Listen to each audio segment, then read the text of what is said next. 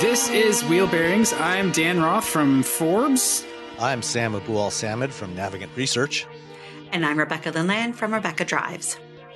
All right. Well, are you guys all fully disinfected and not seeing anybody? Like, it's been great the last couple of weeks because basically it was just like keep doing what you do because you don't like people. Don't go out anywhere. Don't talk to people. Don't see anyone. Every introvert's dream. Fortunately, I live in a nice suburban neighborhood, so there's lots of room, so I go out and walk Daisy a couple times every day. And, I see I see my neighbors walking their dogs, and it's great because, the dog leash length, if we let the dogs get, close to each other, greet each other, then we're just the right distance apart from each other to enforce social distancing. So it's perfect. Excellent. Yeah, the dog. So the kids have been going so stir crazy. I kick him out into the backyard, and my son's kicking around a football for a while and stuff. And the dog goes out as the medieval alarm system. It's excellent. I just put him out there, and then he alerts anytime somebody walks by. It's great. So I actually got back from Vegas. We left Vegas on Saturday, and of course, everything closed down last night. And so we were sort of waiting to see what would happen, but everything went dark yesterday. So we checked that out. Yeah. It's pretty wild. We'll pray for you, by the way. Yeah. I mean, I don't pray, but we'll pray for you. It was very interesting being there and seeing, most of the people that showed up for this huge trade show that I was helping my brother with, they're in the construction industry. It's only 3 years. And so it's really people, that are buying these huge tractors and buying this heavy equipment and stuff. And, for the most part, it was one of those, like, if you're there, you're pretty, I don't want to say cavalier because people were careful.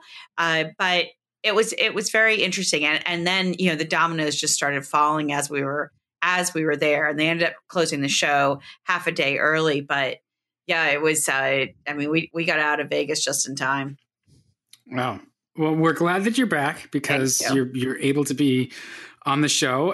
It's kind of an amazing time that we're all sort of living through. So we'll see where it winds up. We can talk about the cars we've been driving. I fully expect that at some point they're going to turn off the tap, at least for a while, of cars to drive. They've shut down the factories for now. So we'll see how that plays out. I think we're so fortunate though that provided the excellent agencies that do send fleet management agencies that do send us cars, when you think about travel writers and stuff, everyone, or restaurant. One of my good friends is a restaurant critic, and obviously she has to figure out something else. And for the travel blogs, they really, there's an opportunity to actually look around your own hometown and see what sites are there or what's close to homes, but it definitely requires reimagining. So we're at least fortunate that we can keep reviewing cars as long as they keep delivering them. Yeah. I mean, if you're an Instagram influencer right now, you're basically screwed. Yeah. Well, exactly. It's been really, I don't want to belabor the point, but it's been amazing in some ways to watch the air quality improvement. The way, I'm sure there's a lot of industries that are struggling with this. There's people within my own company that are struggling with working remote, but a lot of us, it's not a big deal. I mean, we're doing video production remote, and we're sending things around across a VPN and stuff like that. Sometimes you have to wait a little bit, but we're all pretty much proving that commuting to the office is not entirely necessary. Yeah, I mean, this is going to be one of the fascinating things to watch. Earlier this afternoon, my colleagues and I we had a call. We were reviewing our overall vehicle sales forecast, looking at our forecast model, and making some updates to it. And particularly in light of what's going on both with the pandemic and also with oil prices crashing in the past week. With this disagreement between the Saudis and the Russians. West Texas intermediate crude today was down to $21 a barrel. We had an earthquake too in Utah. That was yes, that was just to add. Where are the locusts? So they're coming. What I was going to get to was, when we were talking about how we need to update our forecast, our sales forecast. There's obviously a lot of uncertainty, but with so many people working from home now, obviously there's a huge number of jobs that you can't work remotely. But there are certainly hundreds of thousands, probably millions of workers in this country that work in offices that many of them, are now working at home for the first time.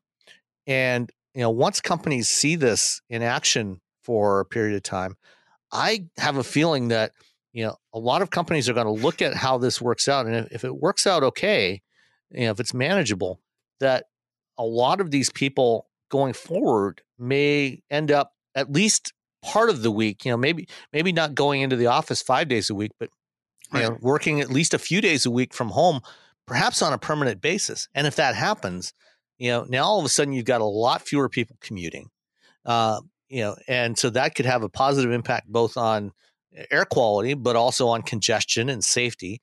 But then, there's all kinds of cascading effects from that because, all of a sudden, if companies don't need as much office space, right, that has an impact on the real estate market, the commercial real estate market. And then that cascades into, the businesses that support office workers, restaurants and bars and dry cleaners and, all this other stuff.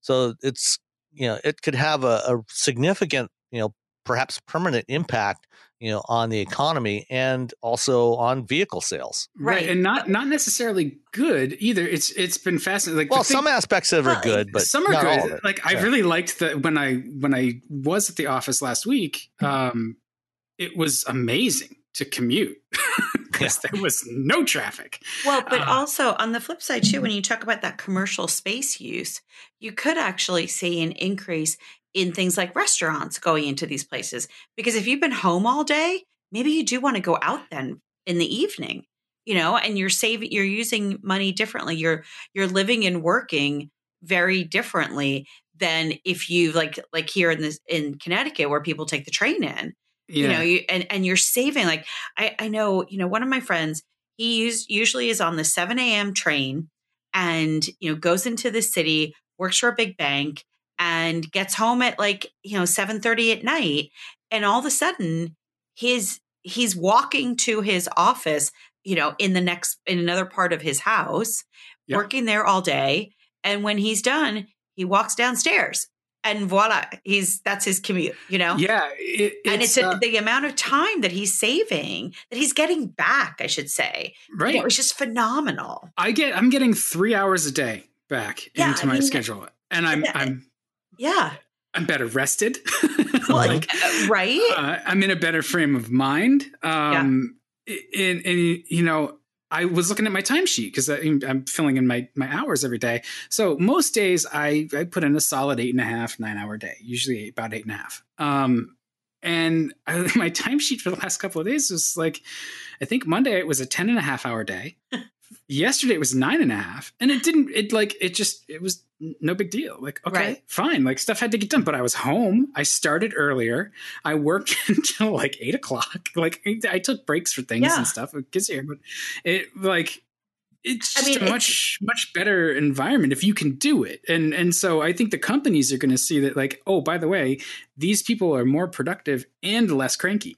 Right. But to Sam's point, how does this affect the vehicle market? In some ways, suddenly maybe you see a household that has an SUV and a convertible, right? Because now all of a sudden you're I don't need a car to get to and from the train station. I need a car to get me out of the house and go for a drive and enjoy the drive all of a sudden. Yeah. It's just a really different attitude when you work from home. And even as you say, even if you do it a couple of times a week, suddenly you don't have that, that hamster wheel effect on your life, and you're getting so much time back. It's phenomenal. I do worry. Yeah. Oh, I do worry about the restaurants just because, No, absolutely. I mean, the lunch crowd, right? Well, Suddenly it's a to very different. Rebecca's point, though, maybe if people are working from home, like if you Local live in Connecticut and commute into Manhattan, it may well hurt a lot of restaurants in Manhattan, right? But on the other hand, it could benefit restaurants that are local to where you live. So you might see a shift. And it's funny. As you were speaking, I pulled up Google Maps. Pulled up San Francisco on Google Maps and looked at the traffic. So right now as we record, it's 4 p.m. in San Francisco, and 4 o'clock in the afternoon. Anywhere in the Bay Area, it's clogged normally, and it's showing green lines everywhere. Light traffic in this area much faster than usual. Yep. Well, Boston was the same way. I just pulled up. Right. LA is the same way.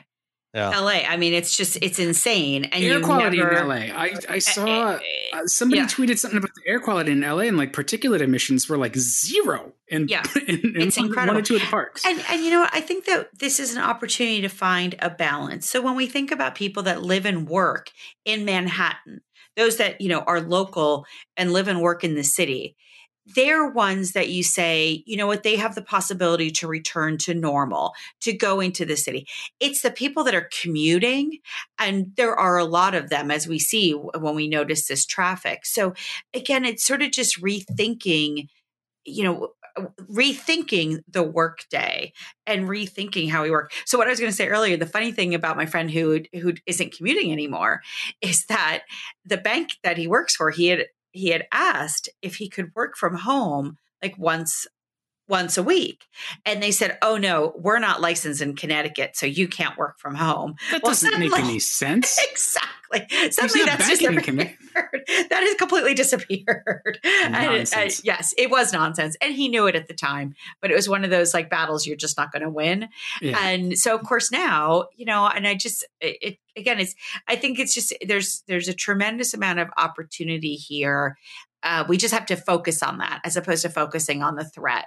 Where's the opportunity? I was reading something about a Lincoln dealership, that's delivering cars.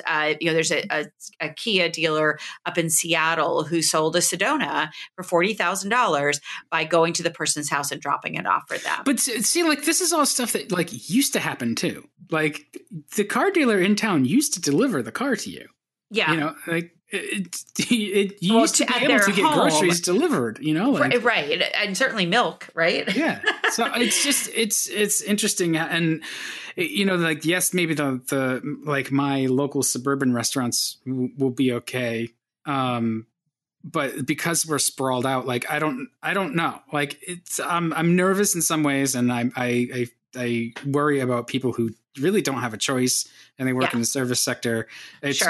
It's great for some of us. It's going to suck for others. Yeah, it is. Later this year, it's going to be really bad there's going to be a lot of your favorite restaurants are probably never going to reopen.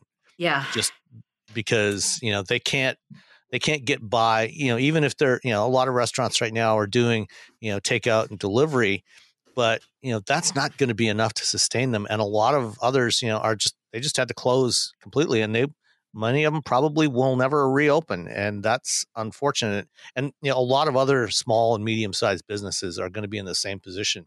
The second half of this year, we're probably going to be in a significant recession.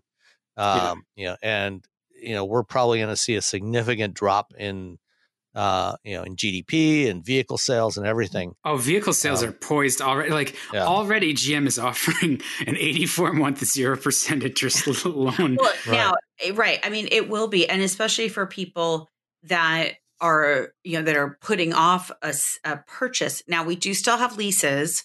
So those people that will lease will have to buy.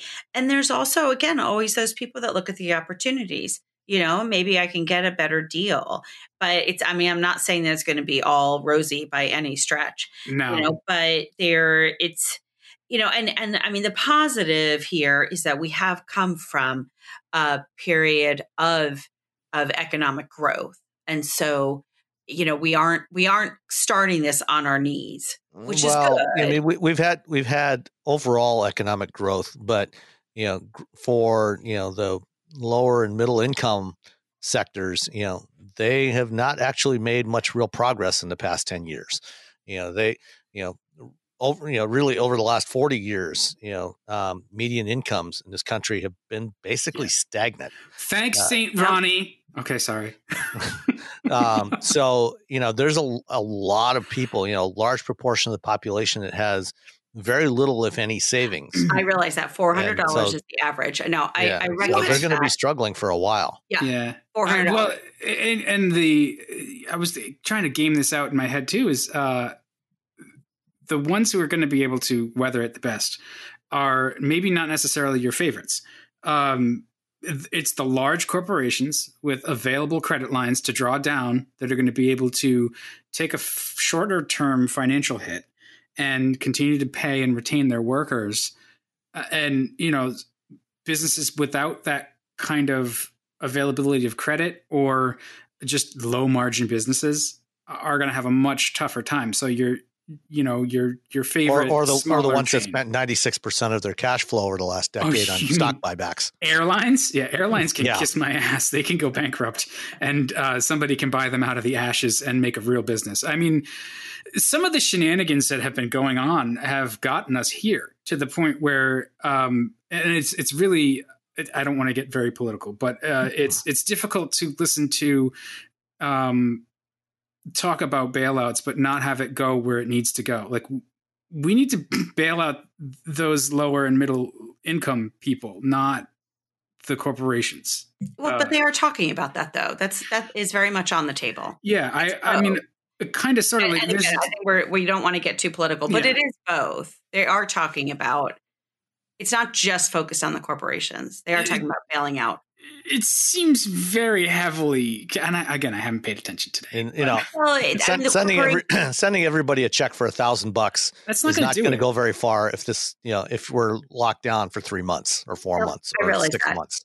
What I was going to say was, if you do bail out the corporations, that should in turn save some jobs. It should. It depends on how it's done. Like, you think about the bailouts in 2008, like those were pretty good. Nobody was super happy with them on any of the sides. They had to happen and they had to happen the way they had to happen to maintain jobs. Really, like, there's, again, some people got parachutes and stuff, and there's things to be criticized there. But if we're going to do the same kind of thing again, I really think that things like buybacks and board seats and a lot of things that are important to the sensible running of a company that will wind up not leaving its workers who can least afford it indigent will be very important to those bailouts. It should be very important to those bailouts. So. All right, on politics this week. We started this off by we're about to talk about what we were driving. Well, clearly we're driving our listeners away. You know what, Rebecca? You haven't. We sort of Frankenstein the last one together, so it's been a while since we've been on together. Why don't you tell us about the Hyundai Venue? Oh my gosh, this thing was just such a cute, fun little car. I loved it. So I had it, it is a couple weeks ago now. And, it's just a happy, zippy little car. It's not going to be the most exciting thing to drive. It doesn't, it's not the most exciting acceleration, but it's just a happy little car. So I had the denim version, which is, the base is the SE, which starts at $16,350. The one that I had that goes to SEL, and then denim is the top trim. So that one starts at $21,050, which is, I think a fantastic price.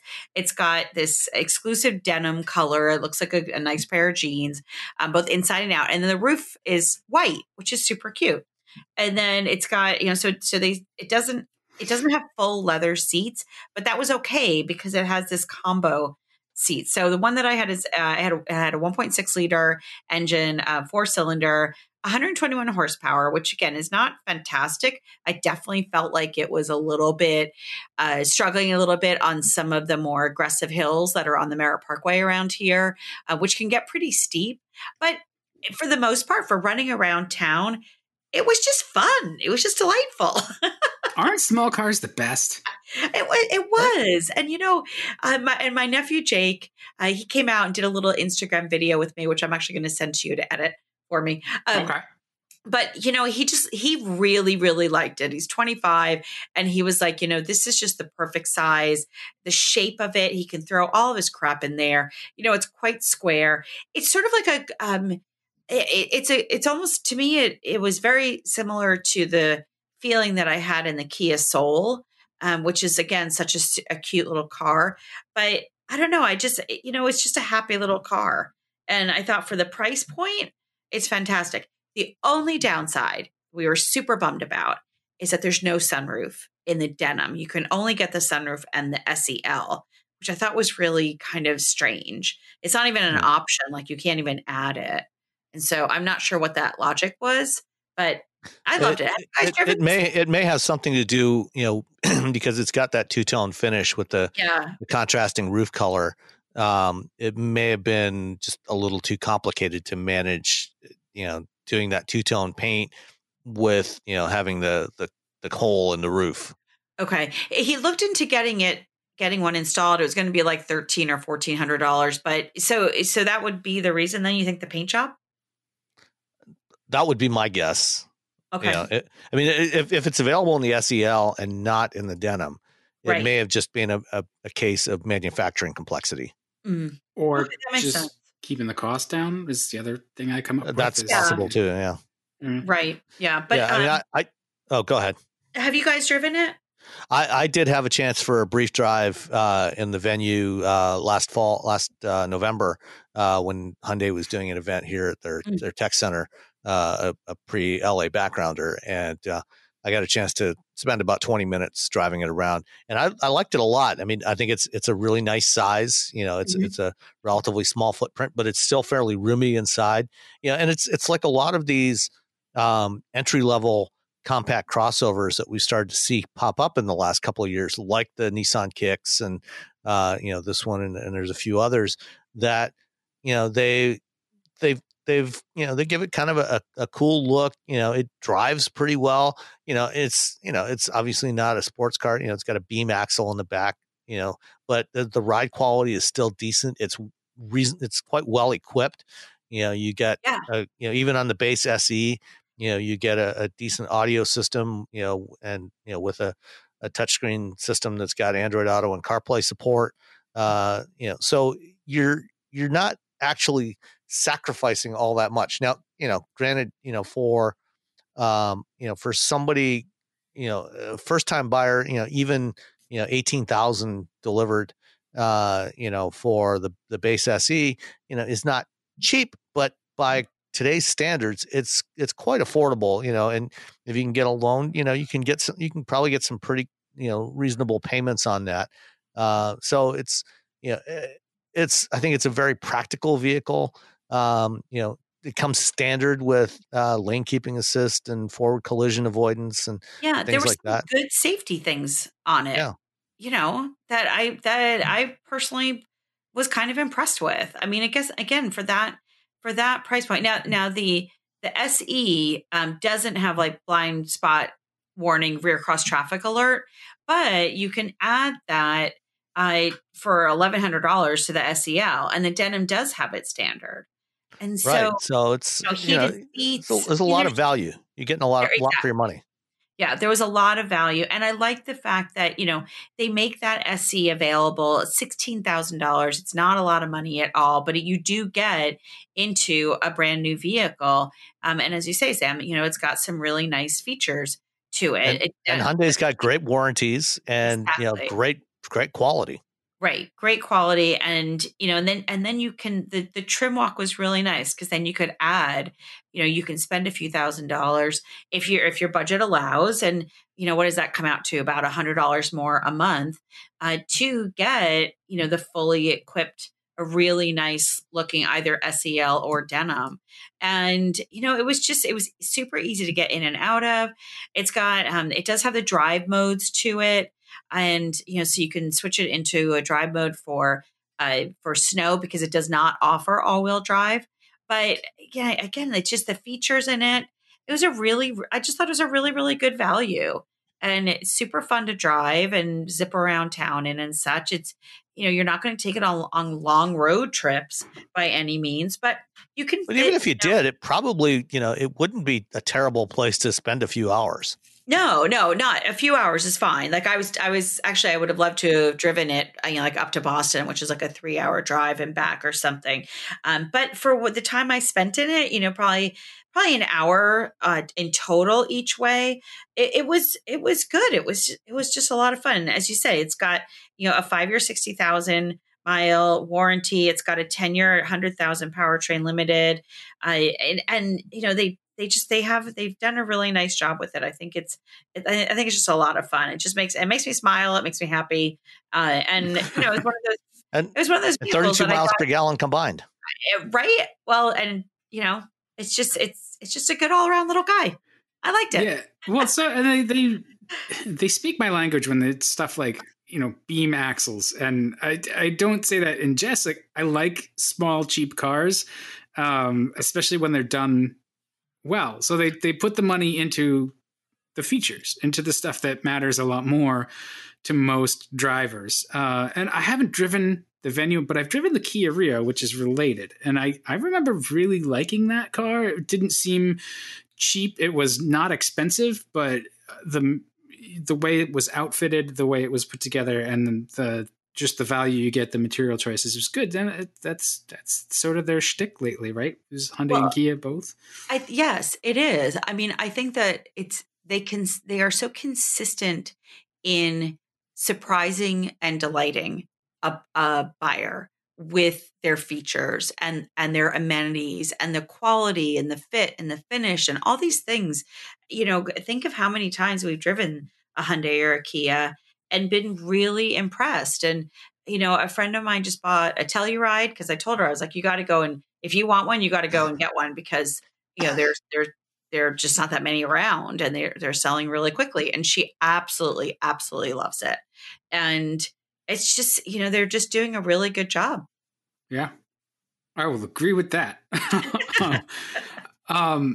So let's jump over to sort of small, cheap SUVs still. Well, small SUVs. Sam, not so much on the cheap. Yeah, I think you mentioned this the last time we recorded a podcast. You were in the Rogue Sport, and we didn't talk about it that much, but you mentioned the price. Yeah, so Nissan, like Hyundai and increasingly most automakers, is kind of going two paths with their small crossovers. So they've got the entry level models like the Venue and the Kicks, and then they've got a step up model, which in the case of Nissan is the Rogue Sport, which looks a lot like the bigger Rogue.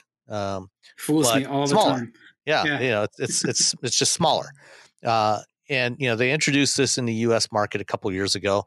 They had it in Europe for some time, where it was sold as the Qashqai, but here it's the Rogue Sport, and it's pretty much starts where the Kicks leaves off, or the Venue and other comparable models.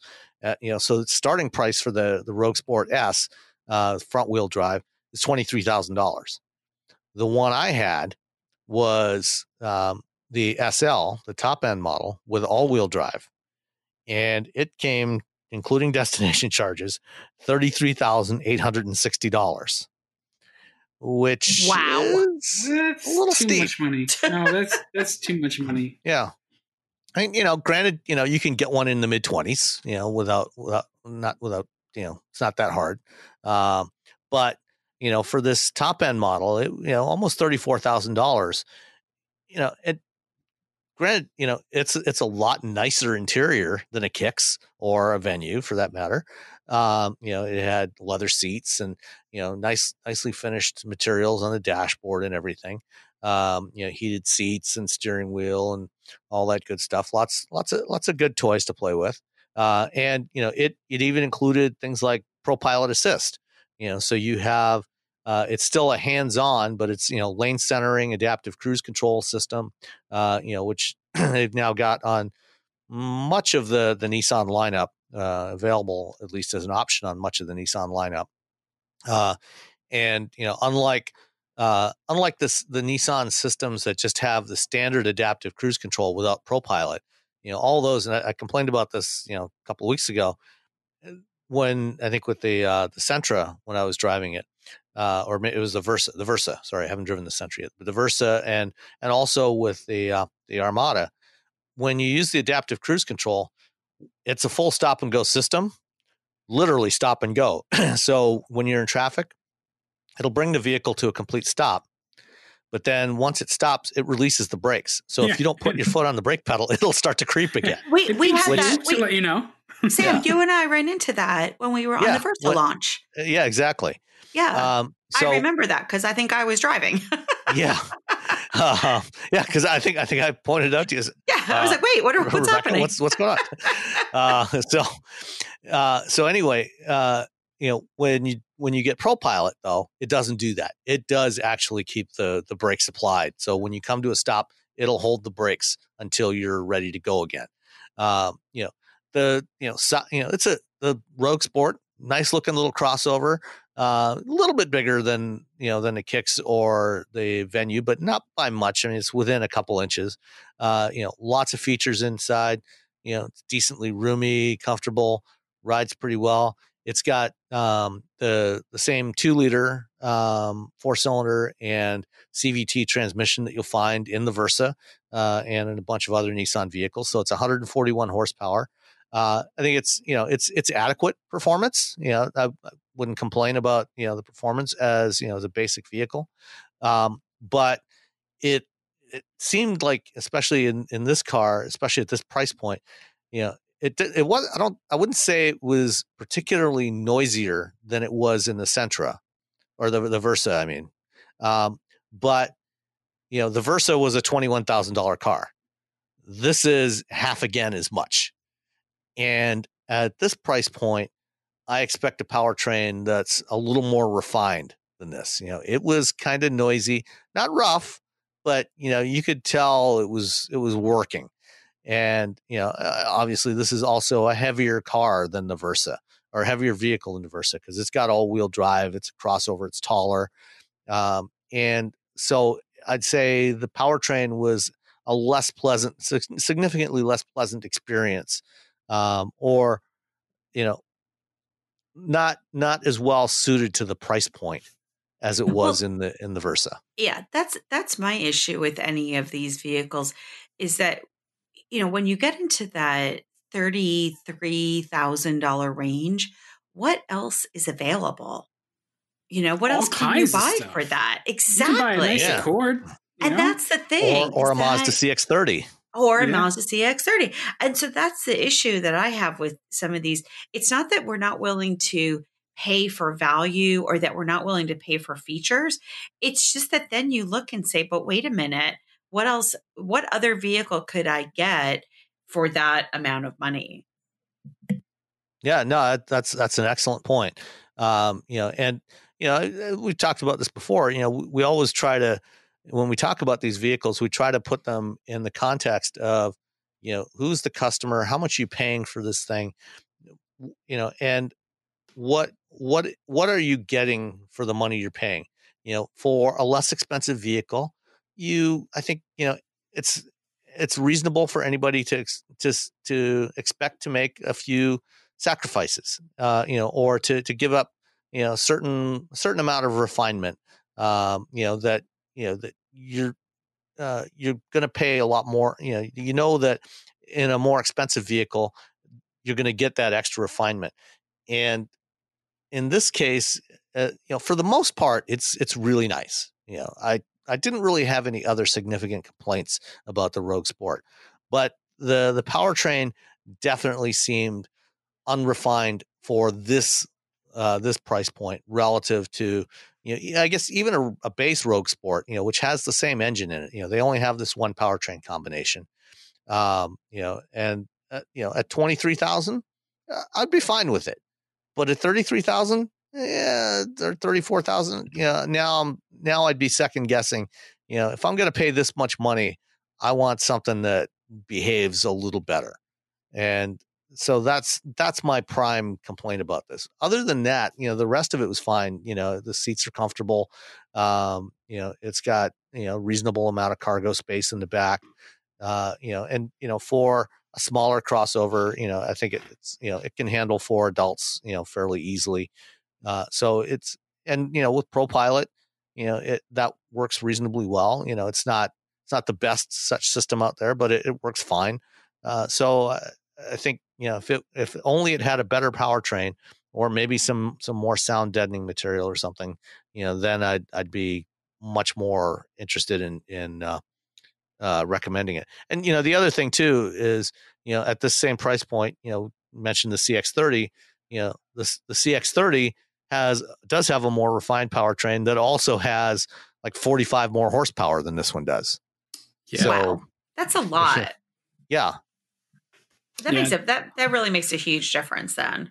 I mean, at 33K though, like you could even go up a size if that's what you wanted to do. I know size is not always what is on buyers' minds, but size matters. I was trying to get away from that. Well, it does matter, but not always necessarily bigger. And it depends. If you live, if you're commuting into an urban environment, if you need something with a smaller footprint that's easier to park, then a smaller vehicle like this, may actually be the preferred choice. Yeah. So it all depends on what your use case is. But I mean, like 33K also, like, and if you're looking for something small, you could even get into a Mini. I'm pretty sure for 33K. Not, I mean, that's true. Wouldn't be. Yeah, no, you could. Probably wouldn't be as reliable, but yeah.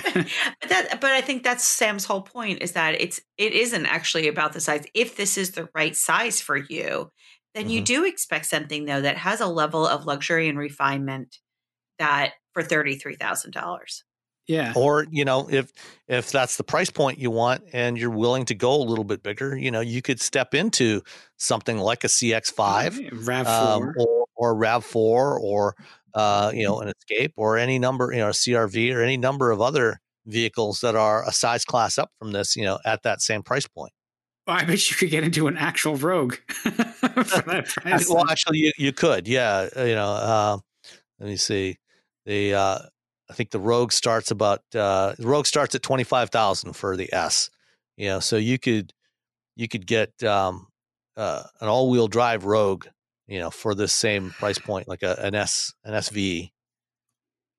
Yeah, so I mean, it depends. You can get a Rogue SV, the mid-level Rogue for 28 grand with all-wheel drive.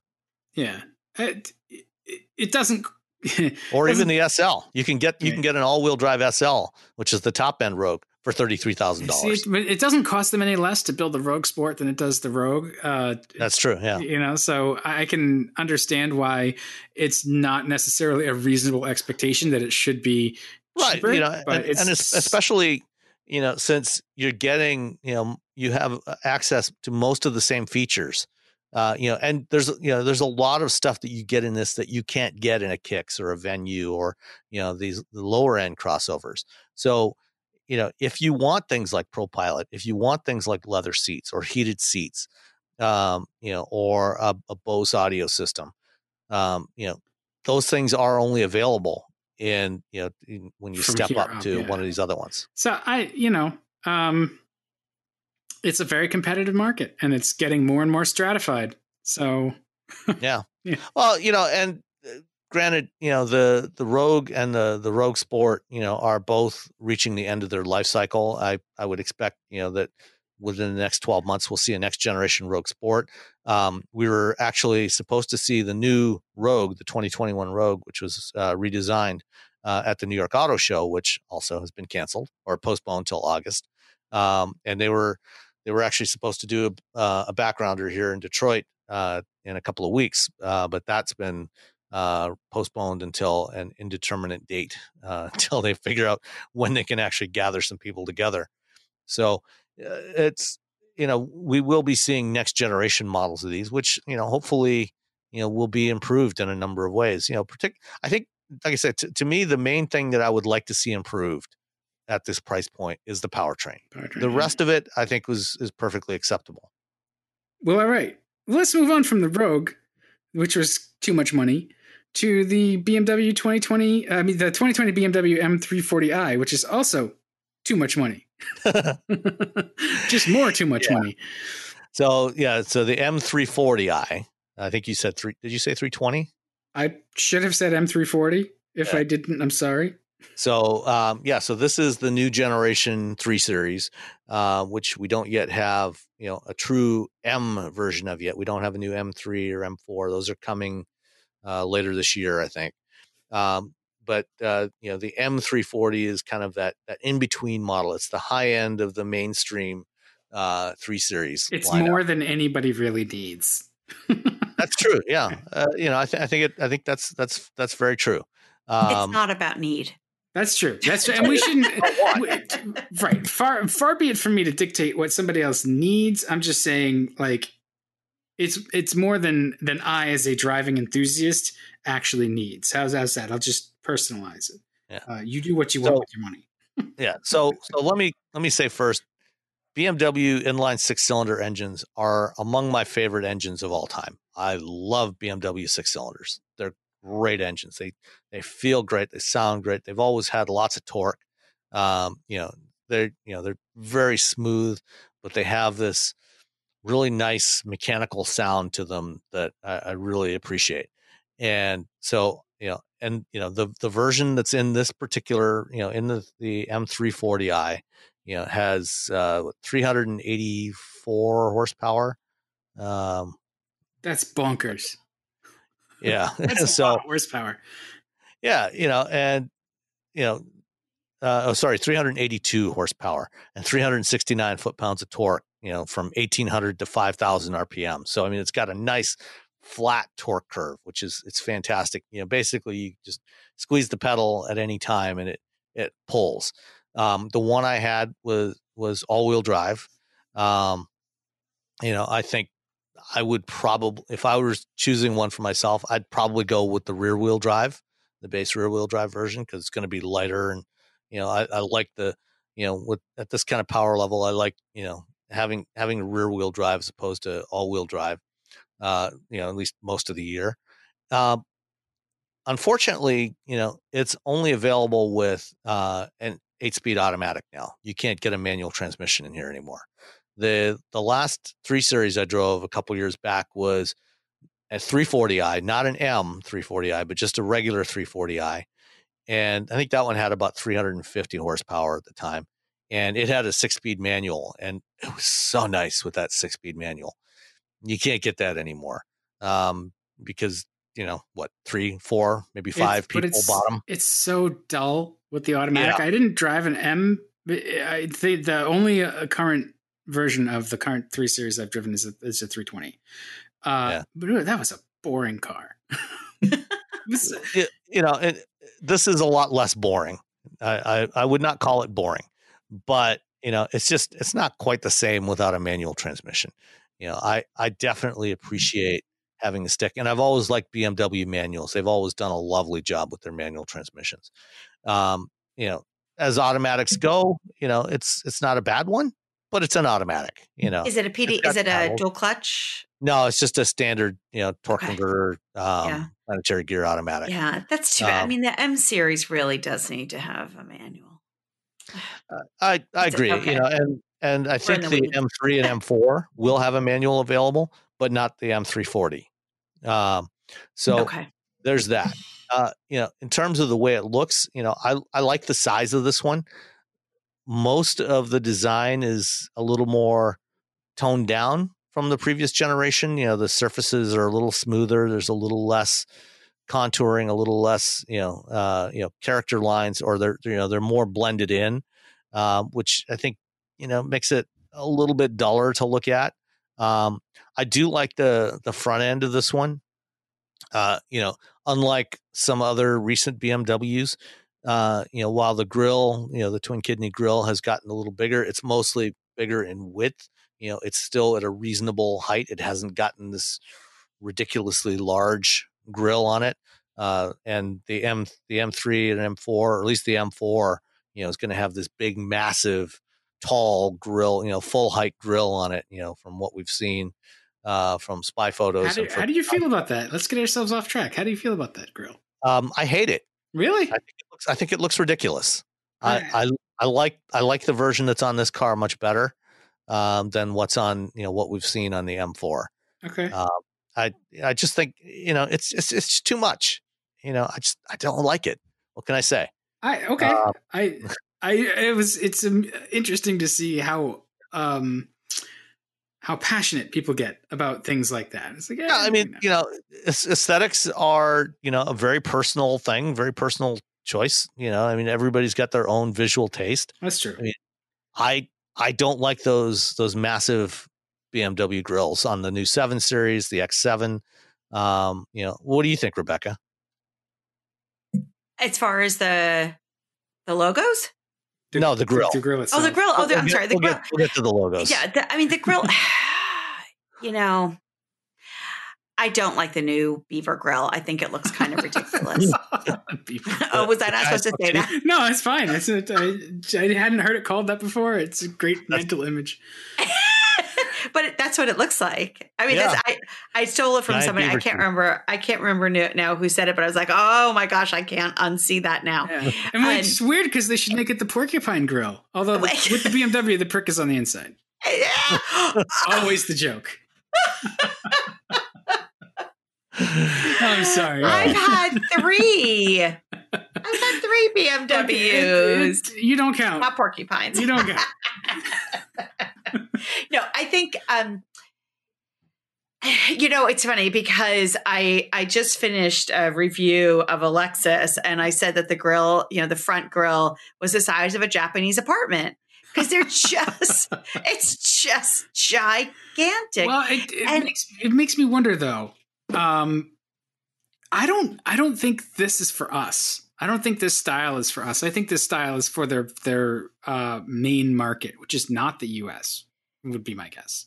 Yeah, but I mean, in contrast, when you look at the contrast between, dare I say it, a Tesla grill and or absence thereof, thereof, exactly. Like it's really dramatic. Well, but Tesla does have so they may not have grills, but they have the body contour that makes a dark area.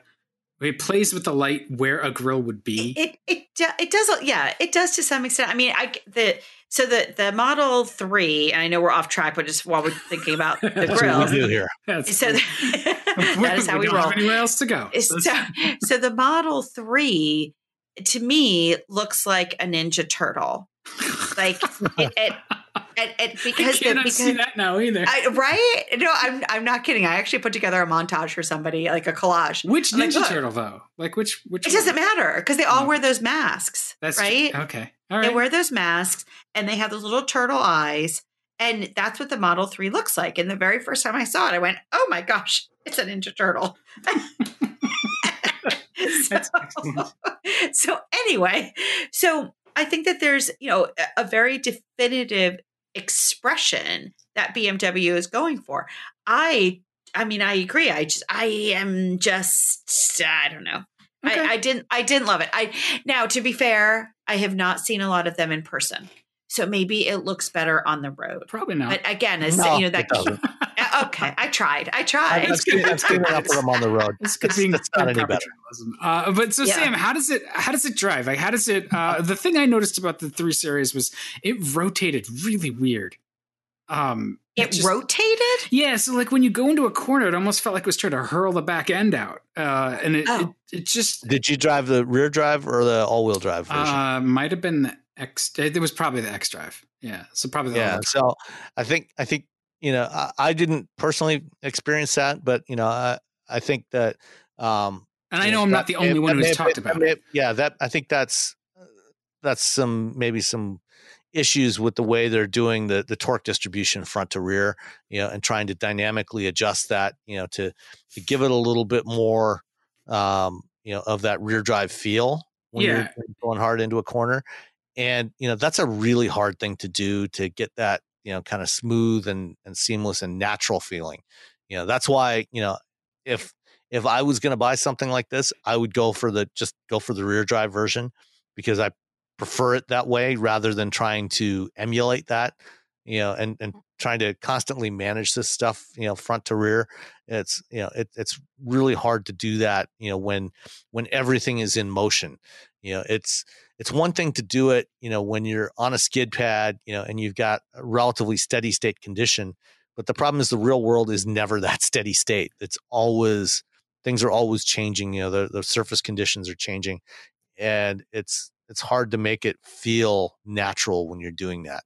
At a little more subdued speeds, I think it drives really well. The steering feels definitely better than the last generation 3 Series, but it's still, it's not in the place where, the class like the E36 and, some of the earlier generations of 3 Series were. Or say the Genesis G70, which seems to G70. Seems to have good steering feel. Right. So, it's definitely an improvement, but it's not quite there. But overall, it's a really nice car to drive. Unfortunately, they haven't yet rolled out their support for Android Auto, which means that I had to do my media streaming, just straight up Bluetooth media streaming, and, trying to figure out how to, to pause. If I went to lunch with my wife and daughter, and, wanted to pause what was playing, and, finally figured out, just hit the volume button, basically just turn the audio off, and that pauses it. Because on the screen, there's no pause button. There's no pause button on the screen. So it's a little odd. Doesn't it feel like you're putting like one of those old 78 RPM records on a Victrola when you have to do like Bluetooth now versus? Yeah, it does. It does feel a little antiquated. Are they still doing that? Are they still doing that crazy gesturing thing? Because really, there was only one gesture I ended up making. And it was not socially acceptable. Oh, you mean the one that doesn't work with your central finger?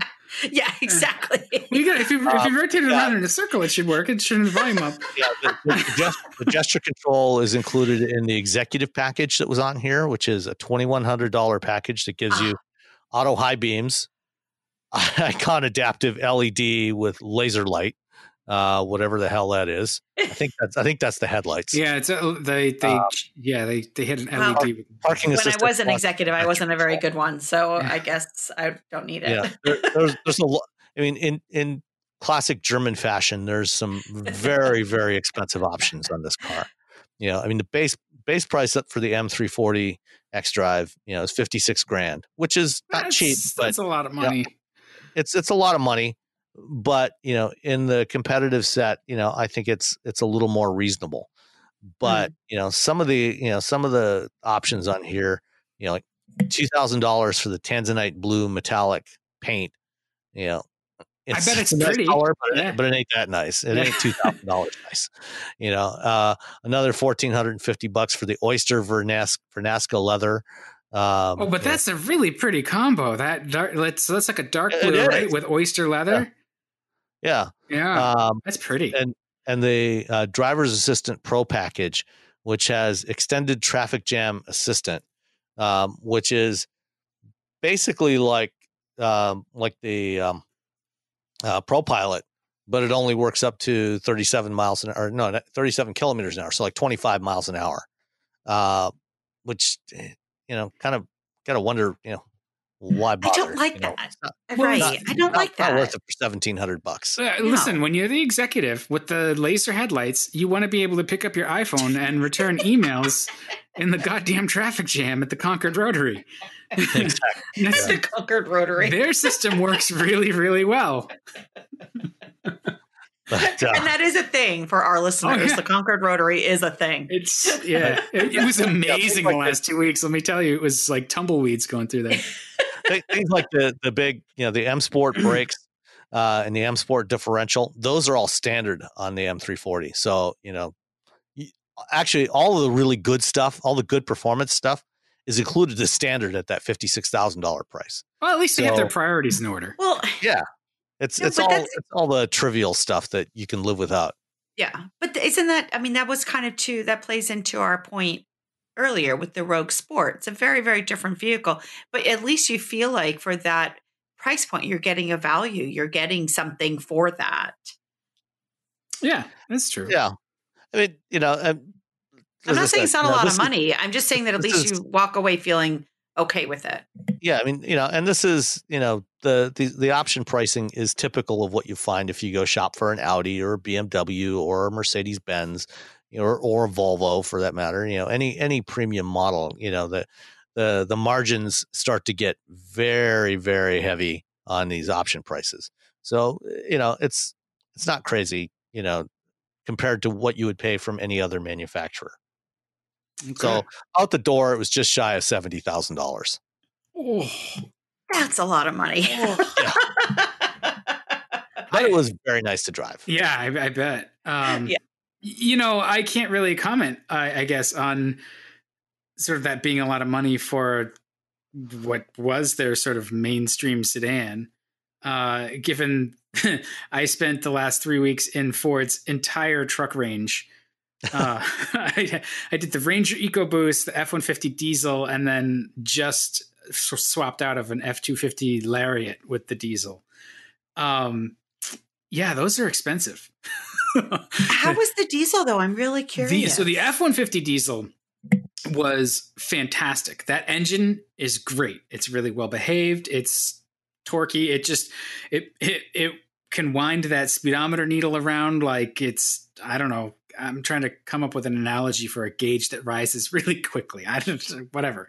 It's got a lot of torque. It's very well behaved. It's smooth and quiet and powerful.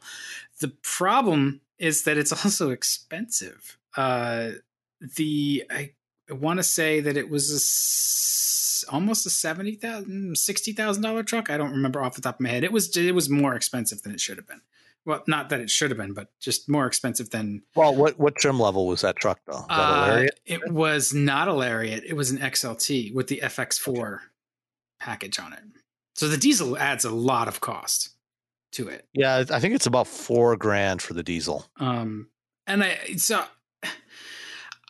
I have trouble with the F Series and even with the Super Duties when the prices start to rise, no matter what they do, and they just can't get the cabins to feel like they're worth it. Versus the Ram, which even in less expensive trims feels like it's a lot richer. And so that is kind of offensive to me. The Ford truck itself is great. It was nice to have a pickup for a few weeks. I got some stuff done. But the thing that really hit home, two things I took away from it, because the Ranger just that's not a great deal. I cannot get behind the Ranger. It's too expensive. It's too small. It's decently efficient. It's not that refined. I liked the 2.3 liter EcoBoost. I really want to try that engine in an F-150 versus the ridiculous engines that they put in the F-150. Like I don't need to wind the speedometer needle around like so quickly. And that EcoBoost engine is just plenty powerful for an F series. So I'd like to see that. I'd like to try that out. It's not going to happen. But also the other takeaway was the F-250, which is only about, I think it was like $4,000 more than the F-150 diesel, which is weird because it was a Lariat. That's the one to buy. If you need a truck to do truck stuff, that's just skip the others and get the heavy duty one. Because it's going to have more of the features. It's going to have, it's going to be more ready to be called upon to be trucky. Oh, go ahead. Oh, I'm sorry. It's just coincidentally thinking back to the trade show that I just attended in Las Vegas, where again these are construction people. These are people that these trucks are part of their toolbox.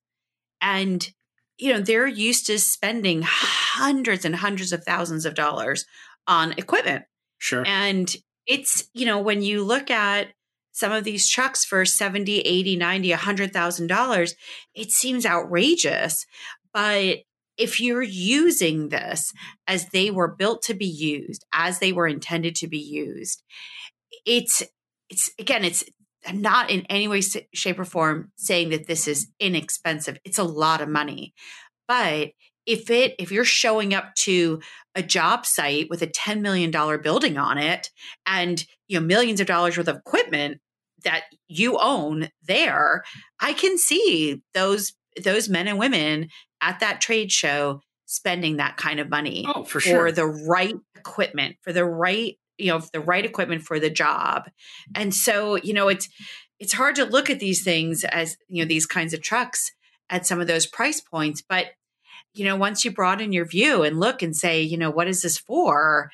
I mean, some of those trucks are amazing. They're gorgeous and they do a really good job. Yeah, I don't disagree, especially with the F series. Where that feels wrong, or not wrong, but just it doesn't feel right. I'm not saying you're wrong. I'm saying it just good. I have mental discontinuity about the F-150 diesel doesn't fit that. The F-250 absolutely. It's heavy enough so that it doesn't need its gross weight is high enough that there's benefits to that there, and having a business pay for that has financial benefits versus having it be a personal truck. The F-150 diesel is in this weird spot where it's kind of like half of an HD truck, but not really, and it's just going to get beat to smithereens if you use it like the F-250. Right. Yeah, I mean, the F-150 diesel, Ford will tell you that it's targeted at a very specific audience, which is basically anybody that doesn't need the towing capability of a Super Duty, and when you get into Super Duties now, you can get into up to I think almost 30,000 pounds towing capability with a fifth wheel.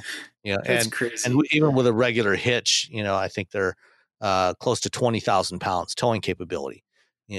But if you have towing needs up to about 9,000 or 10,000 pounds, you don't necessarily need that big truck. But if you're towing regularly, or even just a few thousand pounds, if you're towing all the time, with an EcoBoost, if you're just driving them around regularly, they can get decent mileage. But as soon as you start putting any heavy load on that, especially towing load, the fuel economy of an EcoBoost just goes right in the toilet. Yeah. So if you're towing on a daily basis, like a landscaper, that's got a trailer that they're towing around, it might only be a couple 1,000-pound trailer, but if you're towing that thing around every day, you don't need an F-250 to do that. But having that diesel, the drop off in fuel economy with the diesel when you're towing is so much less than when you're doing that with a gas EcoBoost engine, and it makes a huge difference. Your operating costs will be so much less. Or if you have a horse trailer that you need to tow on a regular basis, that might be 4,000, 5,000, 6,000 pound trailer. You don't need a Super Duty for that. An F-150 can handle that. But if you're doing it all the time, you definitely want that diesel engine. Sure, I can see that. There's a niche. I mean, it's only maybe 4 or 5% of F-150 sales. But when you're talking about a vehicle that sells 500,000-600,000 units a year, that 4, 5, 6% adds up pretty fast and makes it worthwhile to do that. That engine itself is fantastic. I hope that they use that across other vehicles in the range. It'd be great in the Transit. I expect it'll be in the Navigator and Expedition next year, and probably in the next gen Transit. Yeah, and the big 6.7 Power Stroke is also great. I guess what I liked was that the F-250 is a little stiffer. It was clearly more heavy duty. It just felt like a damn truck, like it was. it could handle whatever I threw at it. You know, if I wanted to put a plow on it, well, we don't recommend that you put a plow on the F series, on the F-150. Right. They really suggest that you use the heavy duty trucks. If it had the heavier axles and hubs and all that stuff. So it just, it was, if you're buying a truck to use it as a truck, that I like the F-250 and above. And it's not that much more money when you start to get that tricked out F-150. But yeah, I see your point. I guess if you're just towing your boat to go fishing on the lake every weekend or something. Have you driven the GM trucks with their new diesel yet? Their new diesel's a couple years old now, right? No, it just came out last year. Really? The new 3-liter, the inline 6 diesel. Oh no, the last GM diesel I drove was a V8 diesel. Yeah, that's on the heavy duty truck, which is also fantastic. Yeah, it was great. And I haven't driven the 6. The new 1500s have this 3-liter inline 6 diesel, which is, it's got the best fuel economy rating of any pickup truck, full size truck on the market today. And it's everything I've heard from people who've driven it say it's a fantastic engine. I haven't had a chance to get in it yet, but yeah, hopefully in the next few months. This thing did kick back 23, 24 miles per gallon in, apocalypse lack of traffic. Is that all you got? Man, that's pretty good. It's pretty good. I got 39 out of it. What? Oh, what? On the launch drive, was it last year or the year before in Denver? They had a mileage loop. They were doing a little competition, and it was about a 12-mile loop, with hills, up and down hills, a little bit of freeway, some stop and go. And, they had it, I took 4 laps around this loop, and each time I managed to get it up a little higher. My best run was 39.4 miles per gallon. That's pretty good. That's good. Yeah. Of course, I had to do some things that I wouldn't normally recommend anybody actually do when driving a vehicle, but I did them, and I pretended I was Wayne Gerdes, and it all worked out well. Well, it's also points out that mileage is highly situational. Yes, and therefore, somewhat to look at it with a somewhat jaundiced eye. That's all. Yeah. Let's turn our jaundiced eyes to what else has been going on. We had the internet has been really important lately for car introductions because we can't get near each other. So Hyundai just released the Elantra. Was it 2021 Elantra? Yep. On the web last night, and it's interesting to look at. I'll give it that. It looks like a really good update, but it's following the sort of. You sound like you don't like it. I mostly like it. It's got a weird dent in the door.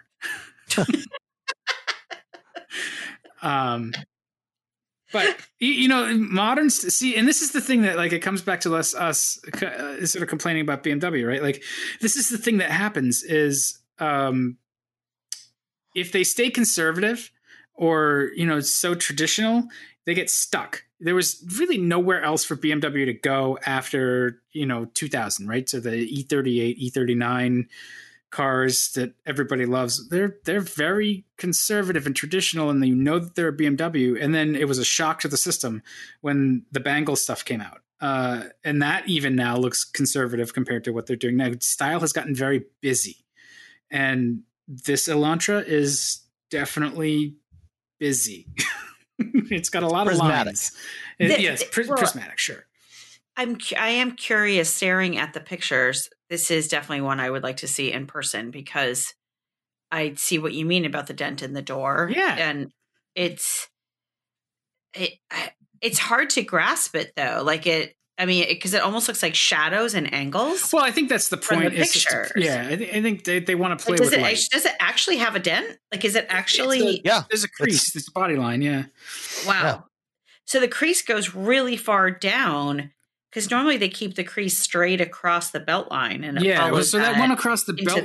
No, I don't. I'm trying to remember what they call it. So the belt line is the belt line. The one that goes up across the top of the doors, I think that's the bone line. I don't know what you're going to call this one. No, the one like the base of the base of the side glass is the belt line, okay. And this would be like the bone line or the tornado line. Tornado line. Tornado line. That's what Audi used to call it. I don't know if they still do. Do they mean like tornado, like Tourene, like the food? I don't know. I never actually saw it spelled out. The Toronado line is something different. Yeah. Okay. But honestly, it looks really good from most angles. And it's one of those things like, hey, at least they're trying something. I'll give them a pass till I see one in person. And then I'm sure I'll have crap to say about it. But that's not really the important part. Is not how it looks. It's sort of all of the other stuff that they've done to maintain their sort of market. I don't know if they have a lead. They probably still don't quite sell as many as Honda or Toyota or anything, but the Civic and Corolla are definitely the two top sellers in this C segment. But we talk about the Hyundais more. I feel. I don't know. Maybe it's just us. Well, I feel like I have more access to Hyundai. Well, that's a good point, automakers. Yeah. Yeah, I mean, this thing's like 2.5 inches longer than the old one. An extra inch of wheelbase, a little bit less overhang on the front, a little more on the rear. It's definitely got some interesting styling on the exterior. I actually don't mind the grille for some reason. No, I think the grille's actually done pretty well on this one. Yeah, but it's very, pretty very similar to the new Sonata. Yes, yeah, exactly. It's pretty cool looking. I mean, and I'm sorry, I totally interrupted you. No, it's all right. Continue. It is a big grill. Yeah, Rebecca keeps talking all over Sam. Let him speak. No. What do you think of the interior? Well, I was still hung up on the exterior. I really like the roofline, the C-pillar, and the back end really looks good. I mean, I think overall it's a really nicely styled car. I feel like it looks more expensive than it is. I mean, it looks very high style. Yeah, and I think that's part of what they're aiming for, is to at least make it look more upmarket. And again, it's part of trying to create the perception of value for your money. Yeah, the interior wise, like it doesn't blow my hair back. Most of the pictures I'm seeing are of a all black interior, which is always no fun. Some of the detailing is really nice. I like it does have that unique corner and grab handle for the passenger. Yeah.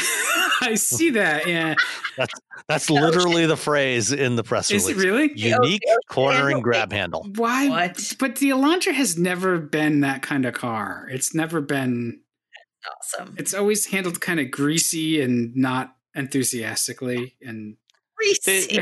The Elantra GT, has definitely been better than the sedans. And the GTs have had, a multi-link rear suspension, which is what the sedan has now too. It also has the multi-link rear suspension. Okay. So I just found on a slide 34 of 38 pictures, I finally found a full frontal view of the interior. I'm not a fan of that divider line that they have there. The thing that looks like a stereo, like a 70s hi-fi? No, maybe that's where that grab handle thing is, but it's to the left of the passenger, and to the right, the center of the center is the corner and grab handle. That's the unique. That's the unique corner and grab handle. Don't forget the word unique. Is it unique or very unique? I like when we qualify how unique something is, because it really doesn't. Well, they don't they don't use unique. They only call it unique. They don't use the very. It's only unique. What they also, I don't love it. They slap you in the face with how cheap you are if you don't buy the big screen either. Oh my goodness. Yeah. Yeah, there's definitely a difference there. So, the up level setup has a 10.5 inch or 10.25 inch touchscreen in the center. And then there's also a 10.25 inch cluster display. And they're both under a common sheet of glass all the way across. And then if you go for the base setup, you get, I think it's a 7 or 8 inch touchscreen. And, instead of being under, this one sheet of glass all the way across, it's got fairly prominent bezels around it. And it doesn't have quite the same effect. It looks like an same impact. ATM machine or something. It's just, I guess ATM machines were done, but it looks like it's bad. That's not good. And maybe part of it is like, hey, cheapskate, you should buy the good one. Does the instrument panel extend to the left of the? That's what I've been trying to figure out. I watched the reveal video, and I read all the releases, and I can't quite figure out what that is to the left of the instrument cluster. Okay. Or is it almost looks like it could be a vent, but I don't know. Well, no, the vent's down below that. I mean, it looks like there's another touchscreen there. Yeah. So, guys, this is ridiculous. Stop this. Not necessary. And it's a Hyundai, so it's going to be too bright at night. And now it's all in front of you, and you can't shut it off because it's got important stuff on it. Oh well. You sound very annoyed. I'm defeated. This panel to the left of the cluster, all the images just have this dashed circle around it with a horizontal line in the middle of it. So it's not clear. Maybe, I don't know. For the unique corner and grab handle. But during the presentation, they had Albert Bierman come out and talk, and he did say that there is going to be an N-line version of this coming. Which will be nice. That's good. And they did actually, importantly, they introduced the first Elantra hybrid, which gets 50 miles to the gallon, right? Yeah. And I mean, it's the same powertrain that's in the Ioniq. So same 1.6 liter with a DCT, 32 kilowatt electric motor, which is, it's a good powertrain. I mean, it's really good in the Ioniq and in the Niro. And it's supposed to get about 50 miles per gallon, at least 50 miles per gallon in this thing. Well, the thing that I like about the Hyundai hybrid implementation is that they still use a conventional transmission on it instead of a CVT. So it feels a lot better, more positive from behind the wheel, I think. Just more normal. So that's pleasing to drive. And hopefully with a guy like Albert Bierman maybe tuning the chassis, this one won't handle greasy. That's so cool. It just came down to tire choices and stuff. The last Elantra I drove was a good car, but it just wasn't. It was it was no Jetta or GTI. And by greasy, you don't mean slick. No, I just it didn't have enough grip. Slick in the wrong ways. Exactly, in all the wrong ways. Not enough grip. Bad tire choice. We went with the high miles tires instead of the grippy tires, and roll rates. Well, that's what the N-line is for. Roll rates that don't match and stuff. And so the other N-line cars or car. I'm trying to remember if there's more than one. I know that the N-line Velosters are quite a lot of there's a Veloster, there's an Elantra GT N-line, I think, and also the there's going to be a Sonata N-line. Okay, new Sonata. Good for them. I mean, keep bringing the nicely designed cars with lots of equipment and good economy and high performance versions. I talked to Miles. And I talked to Miles Johnson today. One thing they didn't mention in the release is when it's coming out. He said production is going to start in the fall, and it'll be available here in the U.S. Depending on what happens, obviously. But the plan is it will be available in the fourth quarter, and the gas engine launches, and then a few weeks later, the hybrid will be available. Okay. The biggest takeaway from the release for the interior is that the two-toned melange emphasizes the driver-focused layout, even on the door. That's their final bullet point, which I don't understand. Okay. They use the word melange. But it will. But that's not a word you want to use in this kind melange, of context. It's okay. It's not the one you're thinking. But it will have wireless CarPlay and Android Auto support as well. So. I just like to point out that we're on like day 2 of quarantine. Oh no, I've been home since Friday. This is now Wednesday. I've been home since the Chicago Auto Show. Okay, well, I mean, in terms of self-isolation. Yeah, you were in Vegas until like yesterday. Only going a little stir crazy. Yeah, you are quarantined. We're just sheltering in place. I'm gonna go get my emergency biscuits in the can. Well, yeah, fair warning for next podcast. Fair warning for next podcast is all I'm saying. Yeah, Rebecca's going to be a little stir crazy next week. Yeah. Me? Yeah. I was thinking of Dan. No, Dan's always. The worst part is rationing the chocolate. You know, like it's like you can have one piece. Well, CVS has plenty of Easter candy. Just an FYI for you. I've heard. CVS is like there's sick people there.